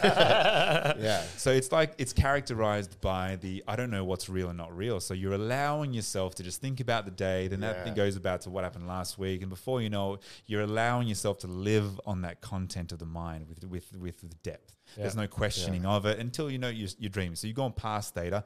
Theta is pretty much the average sleep, and then you'll drop into delta, which is deep sleep, you know, about three times a night or twice a night. That's interesting. Yeah. Would you be able to, let's say you try to get me through alpha and I get to that theta, would you be able to stop my ego coming in and going, this isn't real, man? Fucking get back. I can't say what I can or can't do. All I know is that I have done that with others that have ADHD. So my role isn't to hypnotize you. My role is to help you feel safe. Yeah, okay. In that safe feeling. Yeah. What happens is that protector that you've employed to make sure you stay safe forever and you take care of you, I would be talking to him. Yeah. Have you taught your voice and tone and cadence to do that? Because you're very... Yeah. Like talking relaxed. Now. Yeah, very... I feel very calm. I need you to read me my bedtime stories. Yeah, can you read me a story? Yeah. Once upon a time, there was a little boy. I'm an Indian. It must play a role, the tone, cadence, absolutely. Everything, yeah. All it is, you're trying to generate an experience for the person, right? And so if my voice, it just helps someone. If I'm connected to my heart space, meaning that I'm open, I'm not trying to hypnotize anyone. I'm really just turning up in my relaxed state. That has an effect on how you receive me, you know. And so if you hear that in my voice, it's going to give you permission to let go more and more. But if I'm like, focus here now, you can slightly be aware of that. It's like you can hypnotize someone like that. But if someone's like playing the I don't trust you game, then I don't need, because I can use those same techniques, but it's like for these types of cases, I don't need to. I'll do it in more of a gentle way where you are allowing yourself to drift away. Now, would my preconceived idea of what's happened affect that, or does that completely disappear? Because I won't say what it is because I really want to see you and do it. I probably don't have time to do it live. But we should definitely book in and do it. One of my friends has record it. She went and did a thing, and she reckons that I was with her, and she's come up with this whole thing because we have this shared past, both of us have this same feeling of something that's happened to us. Yeah. And I've never told anyone that before. Very common. She'd never told anyone. And when we said it, we're like, what the fuck? Like how? It's such a random thing. I'll tell you later. But and after I do it because I don't want to And then she went and saw a past life, someone from Michael Newton's training academy in Perth. I think there's one person potentially. And then, that came up, and I don't know if that's just her subconscious explaining it and making it up. So I want to know if I do it, if I have the exact same experience, then that would be fucking. Would you already now be biased? Well, I don't know. That's what I'm asking. Like, would my idea of what's happened, would that come up because I already have it? Yeah, it's like a preconceived. You know? So put it this way, right? This is a great question. So good, because what we're talking about is two different things. One is the validity of it is now contaminated. So scientifically, you could say, well, it's contaminated. You already had a preconceived idea. Yeah. And even if you forgot about it, say there was something when you were 5 years old, you were experiencing something in Egypt in a museum, and then all of a sudden you have a past life that's very similar to what you saw as 5-year-old, but you don't have any recollection of that 5-year experience. Yes. You believe, this was an actual, you have actually experienced it in this life, so it can be explained through reductive materialism, but you've forgotten. It's called cryptomnesia, and so we don't know what you can't remember. Yeah. However, what's more significant therapeutically is that if you went into this experience, right, and you were emotionally connecting to it, meaning there was a display of heightened emotion, sadness, grief, whatever it is, right, it's very hard to fake that. Yeah, this is why hypnotists on stage even will, to validate their work, to show that someone is hypnotized, they will draw upon emotions like laughter and then be able to switch it off immediately. Yeah. Very hard to do if you're in an waking state. Yeah. So they'll use emotion because emotions are very hard to fake, especially grief, when we have such a strong protective layer to go avoid negative grief or sad feelings, negative feelings. But when you go into these states, and this is what happens with these past life things, I don't need to validate them anymore, but you watch this person, one, they are having a very rich emotional experience, the sadness, the grief over a child that they've never met. Why are they experiencing holding and crying over it at the loss of it? Why is it that their partner is leaving them for war and they are in like hysterics when they've never met this person in this physical life? You could say, well, they're just having a dream experience, Nicolas Cage playing at a movie, right? It's like, who cares? Yeah. But essentially, when it starts, you see crossovers in their life now. It's like, okay, this loss here is a pattern that you're noticing. So karmic cycles was the word you used, right? You're seeing these same themes operate in this life here, very, very synchronously, and then they make sense of it in a way that enriches their life. Right. The wisdom that they extract from that past life experience, that enriches their life here, then it's like, who cares if it's real or not? It was, when something is emotional, it's lived experience, which makes it real for your subjective reality. And as long as it helps, it's almost like, well, fuck. Doesn't matter, yeah. Now, do you have to be careful about leaving something unresolved where like they're in a past life and there's a war and then they come out of the state and they're like, fuck, man, like, where's my brothers? Where's my wife? Yeah, great question. So these sessions are 3-hour sessions. If someone wants to experience this, then it's 3-hour sessions, and I leave 1 hour extra because you want to be able to close this off as well. All it is you want them to be able to resolve it. So imagine opening a chapter of grief and trauma, but then it's like, oh, sorry, mate, my time's up. Leaves like fragmented, like half can't drive properly. So yes, as a duty of care, you need to make sure this person in their egoic state can compartmentalize it, categorize it, where it makes sense enough. To give you an example, it was funny that this guy was at a party and like full skeptic and thought I was talking shit and that I must be naive to believe in all this stuff. And really having a crack at my credibility, That's cool. So I'm actually not here to prove anything, but I was like, you can come and experience a session if you want, knowing that you are full skeptic and atheist and all that. Come and experience it for yourself. I'm not trying to prove anything, just for more of a therapy experience. It, man, this guy drops into like England 1885, man, and he's a captain of a ship and he's experiencing loss and grief of his family, and then he became corrupt, and then he's feeling disgusting and dirty on himself that he's become corrupt. He was like a general, and he lived by a code, and he broke that code for greed, and in this war, he stole from his own people. So he was disloyal. And then he took a ship out. He experienced taking a ship out by himself in the nighttime. The moon was glaring, and he just jumps in the water for suicide, and he kills himself, right? And he experiences this, and his eyes open like a zombie in my couch, right? I'm like, and he goes and he looks at me and goes, Boris, what the fuck was that? I don't insert myself. I'm just like, what do you think it was?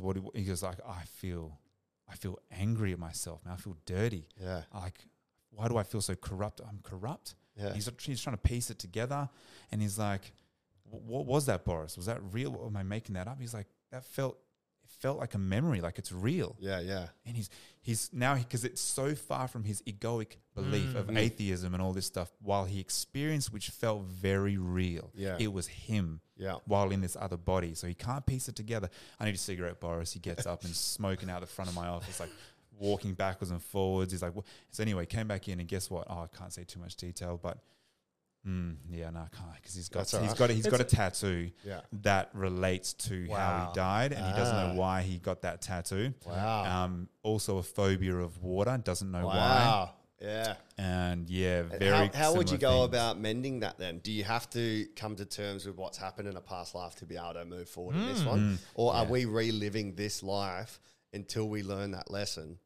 Like, let's say the general that he was, the lesson that he had to learn was not to be corrupted by greed, and then he's lived another life where he's been offered this opportunity. Is it by chance, or do you see a repeating pattern?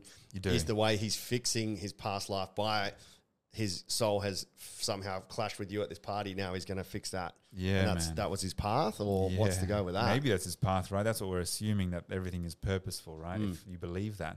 It does seem that way. But the themes across let's say prioritizing the material monetary world was another theme in this life as well. Yeah. Right. So it's as if his higher mind is trying to show him that, hey, look at the themes. It's not generating any happiness. You don't actually have to look at your past life to resolve it, because the karmic cycles will show you the same themes. Say cut past lives out. The same trauma you've experienced in childhood that you see presenting itself over and over in every relationship. You don't have to look at your childhood. If you want, it's great to see the origin, say, that makes sense. Why this is great, but still, what do you do about the patterns? You still have to take action. You have to notice it, that it's not helping you in any kind of way. So you get them to be more consciously aware of their unconscious patterns. I'm just doing this, and it might be past life, it could be childhood, it could be both, that it's all playing itself out. It doesn't really matter, but essentially you're trying to get them to be more consciously aware, so their life is happening for them, not to them. So what role, and we touched on, we were having a yarn before the podcast started, and we don't have long, so psychedelics. Yeah. You're talking about psychedelics and their role in healing traumas and stuff like that. So what role do they play, and is that something you delve into, or recommend, or is there what's the there's a sensible way to navigate that world. So I have, full disclosure, I have experienced mushrooms maybe 5 times, 6 times therapeutically, not in barley shakes or anything like that. Well, and this is what I was saying before, I've done it for fun, but never for I've never done it for fun, for the experience. I think, Delby, did you say you've done it for experience and fun, or a bit of both? Each time I've done it, except for in Amsterdam, that was just for fun, but any time here has been by myself. For an experience. So okay, put it this way: when you are trying to remember who you are, which is why I do the work that I do, I'm trying to help an individual remember who they are beneath the egoic primal instincts of survival, so you can be more conscious, right? That's the aim. How one gets there doesn't matter. You're trying to not dissolve the ego or remove the ego, just temporarily rest it to the side, so I get to feel and sense myself, the true sense of I, beyond everything that I've experienced here. So I can separate the dual nature of my existence, meaning my body and all of its experience, accumulated experience, social learning, opposed to my true essence of spirit, my consciousness, whatever that energy source, which is timeless, the transcendental part of us. I'm trying to get people to navigate that. So mushrooms is another tool where it can dissolve the ego. Dissolve's not the right word, but it can check your ego or just rest it aside and get you to experience consciousness, and it will be very unique for you. So it's not like mushrooms will take you to the same place. It has a signature about mushrooms, but essentially it's there to do the same task, which is to remove the ego. It's not cheating. No. it's not cheating at all. I mean, it's there in nature. So is everything purposeful? If it does that and you choose to experience it that way, so do it. Yeah. But again, why am I doing it? I'm doing it because I'm trying to know myself better. Yeah. If you find that some of these psychonauts, I did bloody 12 grams, I did 15 grams, 20 grams dry, and they're doing it weekend, monthly, they've been doing it for years. It's like, what are you doing? Yeah. You haven't got the message yet. Yeah. Obviously, you're not listening. Yeah. You know? And I think Dr. Stephen Bright, we had him on before. I don't know if you know his work, but he spoke about psychedelics and basically being a cheap way to experiencing, for lack of a better word, God. And he's like, if you had that cheat code, why wouldn't you use it? Doesn't necessarily, you don't sometimes have to do the work. Yeah. Sometimes doing the work is the better way to do it. But if you've got that opportunity to have the cheat code to have that experience, why wouldn't you use it? Maybe we're wasting our time. I mean, talk therapy in psychology is significantly more of a waste of a time than people are willing to admit. It's not a complete waste of time, but we are dragging out mental health issues with talk therapy. We now know psychedelic assisted therapy with sensible people with the right framework is the future, as long as we just get out of our own way, with all its red tape. But that will be the future because it's not a cheat. It will show an individual beyond what they have egoically constructed, which is false. It will show you truth. It will be uncomfortable as fuck. Good. That's what it's meant to do. It means you're aligning with truth. What you do with that, the integration is key. And so, like, even recently, I know I've figured out what my life path is. But that's still my ego, I guess. Yeah, I find it so, like, that's a trigger for me when people think that they figured shit out. It's like, what makes you so fucking good that you think you know? I'm an old soul. Anyone that says they're an old soul, I'm like, you're not. Like, if you were an old, like, you are not God. Like, we don't have that power. Yeah. Like, I'm an old soul. I know that I'm fucking this and this. It's like, do you? So, or do you just think you do? And that pisses me off. You might. Yeah. And I don't know what it says about me, but for someone else to come and be like, yeah, I know my life path. But I truly believe that I've gotten to this point now where I believe I don't have to achieve anything. I just have to be an example to everyone of what's possible. That's what I am. That's what I feel like. And I don't know whether that's my ego. I reckon for sure. Because I just want people you're true. If it wasn't ego, you wouldn't say, I want to be an example for others. It'll just, I'm going to do what I'm doing. Exactly. For me. No, but exactly. I didn't need to bring it up then. But that's probably my ego wanting to say that potentially. But that's what I truly believe inside. Like, I don't have to achieve, I'm not trying to do anything except for be an example of, or not even trying to be an example, but I know that's what I am. Is an example of what you can do, just like you are. An example of someone who was not happy, who had a mortgage, a wife, I still could be happy. Did the thing, and not necessarily that I'm happy or fixed or cured or perfect, but the fact that you can do anything, but it's not an overnight thing. Some people do that, like some people get the overnight success, but we've had to work fucking hard, and we're nowhere near at a point at which we would love to be with the podcast. With the podcast, for example, and just in life in general. That'll change after this podcast. But by seeing this as an example of what you can achieve with hard work, and by just trying, I think I get messages pretty commonly. I think you started getting messages about how it's inspirational to see someone try and do something like that. Yeah, that's all. I don't care about anything else. It would be more egoic to not admit that I am providing a quality service that is enriching other people's lives. It would be more egoic to deny that truth. Because you could say, well, if I say something good about myself, that's ego. That's an old story. That's a very young, primal, immature thing to say just because you're saying something good about yourself. Yeah. No. If you've been shut down for shining too brightly in your life and you need to stay in your lane so others aren't, triggered by your success, then your ego has learnt that I need to dim my light. I need to keep my truth quiet so others aren't provoked or triggered by me, right? That means it's adaptable. It's maladaptive. Like your ego has adapted you to keep your, that's not me, or I'm not good looking, they can't take compliments, or, you can't admit out loud that, no, I am providing an absolutely beautiful service for humanity and I wear that proudly. Yeah. That's not an egoic thing. That is just honoring what you know to be true in any given moment with conviction. Yeah. You could say, well, it's more egoic and protective because I used to experience people really shutting me down. Yeah. And so you will deny your truth. Ego is denial of truth, I feel like that wraps up with some really great advice. Whenever someone fucks up, you don't always go, oh man, you're the fucking worst ever. But when you fuck up, you're like, man, I'm so dumb. I'm a piece of shit.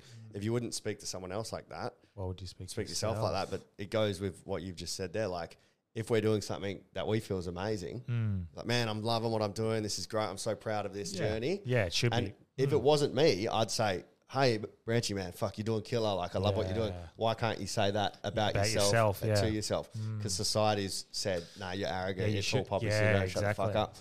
And this is, initially my issue with what I was doing was I was telling people they should be doing it.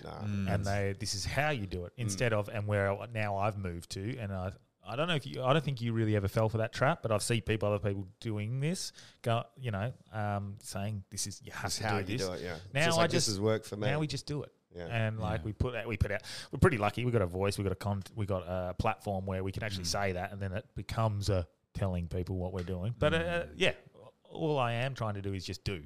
And if people like what they see, work they can reach out and just do it. I put that on my vision board yesterday. Actually, just do it. Yeah, nice. I did want to ask Nike. before. Yeah, we got a little bit. 10 minutes. Yeah, 10 minutes. What's your what's the furthest you've gone back in a past life? And if you've enjoyed this, we'd love to have you back on. Oh, 100%, yes. Or even just I want to come and see Patreon stuff. Yeah, I want to come and see you and do a past life. What's the furthest you've gone back, except for like the first language? And are there any other really like compelling past lives which has helped them heal or be at their optimal performance now?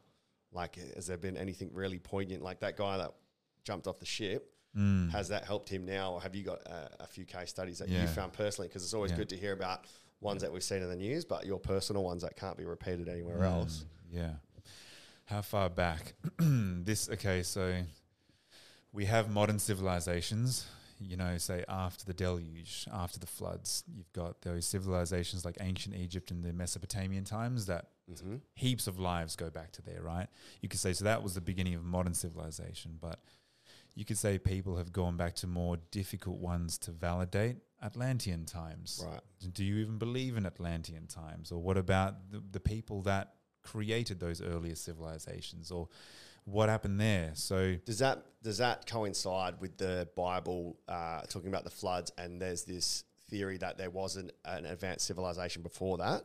Is that where some of these past lives go to? Yeah, we've never heard of it. A lot of these lives that have regressed people, and to keep it somewhat scientifically valid, is a lot of these people had no prior belief in Atlantis that it existed, and what they've done is they've gone to a life of they are in Atlantis or experiencing that, and I didn't do much research on it, so I'm just as clueless as they are navigating this thing. But then when you research some of these descriptions of it, it's like they're pretty bang on, and there wasn't one race of people. There was all these different races, and reptilians as well that were benevolent and malevolent, good and bad. We need you back.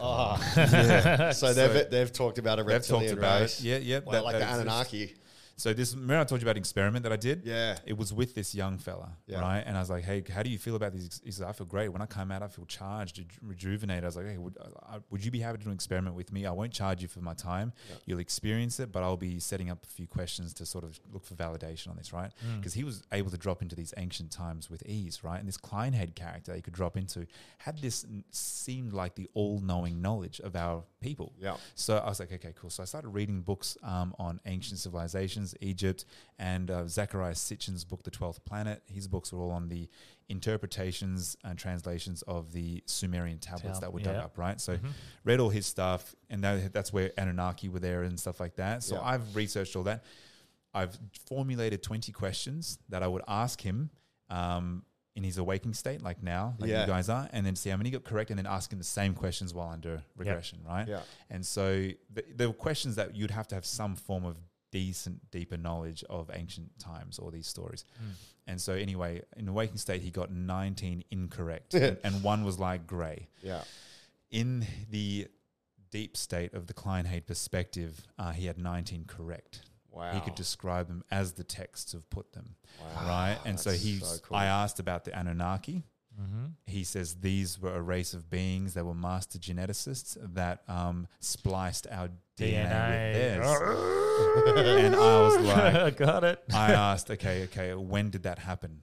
And he says, you are familiar with the missing link in your anthropology? Yes. I said, yes. He says, this is where they took your DNA, took it back to their home, and spliced your DNA with theirs. Wow. As an experiment. Love that. And so this is the missing link. This is why you guys spiked in consciousness.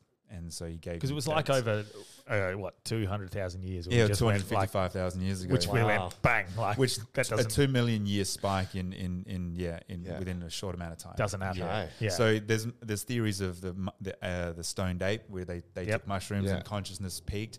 Who knows? But I don't even know. So I'm not speaking if this is true, but this is what the client said at the time. Yeah. And then I asked, this is what's interesting. I said, where are they from? Yeah, that was my next question. Right? Yeah. Where are they from? And he goes, I cannot say. Ooh. And I said, because you don't know or you're not allowed to. And he says, I have got permission to tell you that. Wow. And so I said, you're establishing a hierarchy then. There are people above you in some sort of authoritarian position. He says, yes. Wow. So what would happen if you told me? He says, I would experience a different kind of death to you, but a similar. Wow. Death. I was like, death on a different level. Anyway, so then I asked, because I had on my notes, Nibiru was what Zechariah Sitchin translated. So I said, what is Nibiru? After a few seconds, he says, this is where they're from. And that's what the text says as well. But he's not allowed to tell you where they're from. But because I asked the right questions and said it. Wow. Because Nibiru is the theory that there's a planet that's where the Anunnaki originate. That's right. Where is it? Where is it in comparison to our solar system? It's meant to be linked to our sun, and it's a long orbit. Don't know. Yeah, it's a long orbit. Right. Yeah. So it comes around every... Oh, man. So cool. By the tablets, it comes around every... I can't remember. I'm going to say every 300,000 years or something like that. Yeah. It's like a long orbit. What else did you ask? Did you I learn asked anything? about the king list of Sumerian king lists as well, like the names of certain kings, and he got them correct. Wow. And I asked about the Epic of Gilgamesh. So the Epic of Gilgamesh is one of the ancient epics from these texts of Sumerian times of a god. Actually, sorry, it's 12,500 years, and it works around with every ice age. That's what it was. Okay. Which would work. What's Gilgamesh? Gilgamesh is this epic. So it's a story of a particular king. And so I asked him about this Epic of Gilgamesh. And he experienced as if he was telling it as his life. He says, I am is this the floods? King of Uruk. The floods? Is that After. Gilgamesh? After Gilgamesh, the floods. yeah. The story of Gilgamesh. And then so... Yeah, it was like this king, and he explained it, and he said it was correct. It was the rule of Uruk, which was one of the first cities in Sumer, Sumerian times, and he got that correct. And he didn't know that in the awaking state. Yeah. And then he explained he had a friend called Enkidu that was like his brother, and that's how the epic goes. Enkidu, yeah. Enkidu was the name. And so this was all coming through him now in this state. Getting it all correct of how the epic goes anyway. That's nuts. And the one he got wrong was probably right, and we've got it wrong. Yeah, probably. Fuck. That's awesome, man. I love that. We're running low on time because we still have to do our sponsors and stuff after, but... Fuck! Do you want me to share that one? I'll say one success story then? Yeah, of course. Yeah, you asked. Yeah. I'll just say one. There was a famous psychic in Perth. She had a best friend, couldn't help her. She contacts me and says, I need you to help my best friend because... her trauma, her issues is deep in past lives, masculine trauma. I can't reach it to heal psychically, but you can. And I was like, well, how does she even know that I can? Anyway, she's psychic. I'll just go with it. Sends her friend to me. And so she's with me. She's in like mid-40s and just relationship of abuse after abuse. Six partners all abusing the hell out of her. So there's this theme in her life of men abusing her. I drop her in. She experiences 3 other lifetimes of men just absolutely destroying her, eventually to her death, right? And so one was in like Bristol, England. She was 18, a witch being dragged through the town and then being strung up and hung. But it was the way the man was grabbing her and holding, which really traumatized her. She felt like such an object, you know, beyond. Was she actually a witch, or was she accused? No, she wasn't. Okay. No, back then, it was someone that was working with medicine, or they actually had gifts to some capacity psychically, and it scared the hell out of the church and people that were around that time. So, we're seeing a lot of those stories come back now. But anyway, that was one of them. Another one was in Germany. Another past life she had was in Germany, 1883, living with a husband, very abusive man. Eventually led to one fight in the kitchen where he stabs her in the back, right, physically, and kills her. Puts her body under the house. People are knocking on the door. Where's so and so? And she's watching. She's observing in tears and anger, saying, "I'm under the house," and he's lying to them. She's getting angry while under this state. it wasn't until she woke up after we resolved it, got her to clear it, released the energy associated to it, the memories, the ideas. She wakes up and she's like, oh my God. She's holding it back and she goes, Boris, I've had a chronic pain in my back for like 15 years that I have never been able to get rid of. It's gone. And it was right where he stabbed me. Nice. So it's as if... Delby, I think you need to do a bit of past life on your lower back. So it's like we resolve the emotional or energetic trauma associated with that lifetime, which created the biological imprint of this other lifetime. And as she resolves it, where its origins were, she physically removed the pain from herself. That's sick. Love that. We definitely have to do a session with you. There's other stuff I've read where there's an ethereal connection between the soul and the body, and then when that leaves, that's what death is and stuff like that. So we can go more into that. It's perfect to end on a cliffhanger. So part 2. Yeah, we'll definitely get you back on. That was if you'd like to. That was that was really good. Is there anything you want to plug? Yeah, before people we go? want to see you, details, or do they need to find you karmically, or if you have a personality disorder, please don't come. No, I'm trying to move away from clinical work, actually. So people that are interested in diving into consciousness, so you are somewhat psychologically functioning already. So I'm moving away from your basic anxiety, depression kind of stuff and personality disorders, more to do with now people that are on the cusp, the fringe of exploring themselves, consciousness, trying to optimize their extrasensory experience of this body, technology of the mind. So yeah, absolutely, you can contact me. What's my stuff? I don't even know. BorisWalter.com is my website. You can book through there. BorisWalter. Yeah, Boris Walter. Yeah, Walter.com. And I think my Instagram is Boris Walter Official. Cool. That's it. Yeah, you can contact me. Yeah, we'll put your tags and stuff in the awesome. I'll do more talks as well. I've been behind closed doors, just my private practice while doing all this. But I think eventually this will be like on the road doing seminars. Yeah, it'd be I want to talk to other therapists, psychologists, psychiatrists that are they see things like this, but they're too scared to have a chat about it. Yeah. But we need to get serious and sensible on the convergence of this because it's a part of the human experience. Yeah. So what should we do about that? Just because we can't explain it properly yet. Yeah. Break down the stigma as well. Yeah. Delby? I won't plug anything because we've got Zach on after this. Yeah. So just all the shows, DanielDelby.com. This Sunday, free shows, Belmont Festival. Cool. This show will go out tonight, so I'll say I'm on at Guildford tomorrow. Cool. But that's it. Thank you so much. Shout out to my wife for supporting me and filming the BTS behind the scenes. Yes. Yeah. Incredible stuff. Thank you. Thank you so much for coming on. That was bloody awesome. I feel unresolved. I feel like we could do more. We'll take an hour. Duty of care. But awesome. And thanks for coming on. Ray. Welcome, man. Cheers. Meaningful. Sure.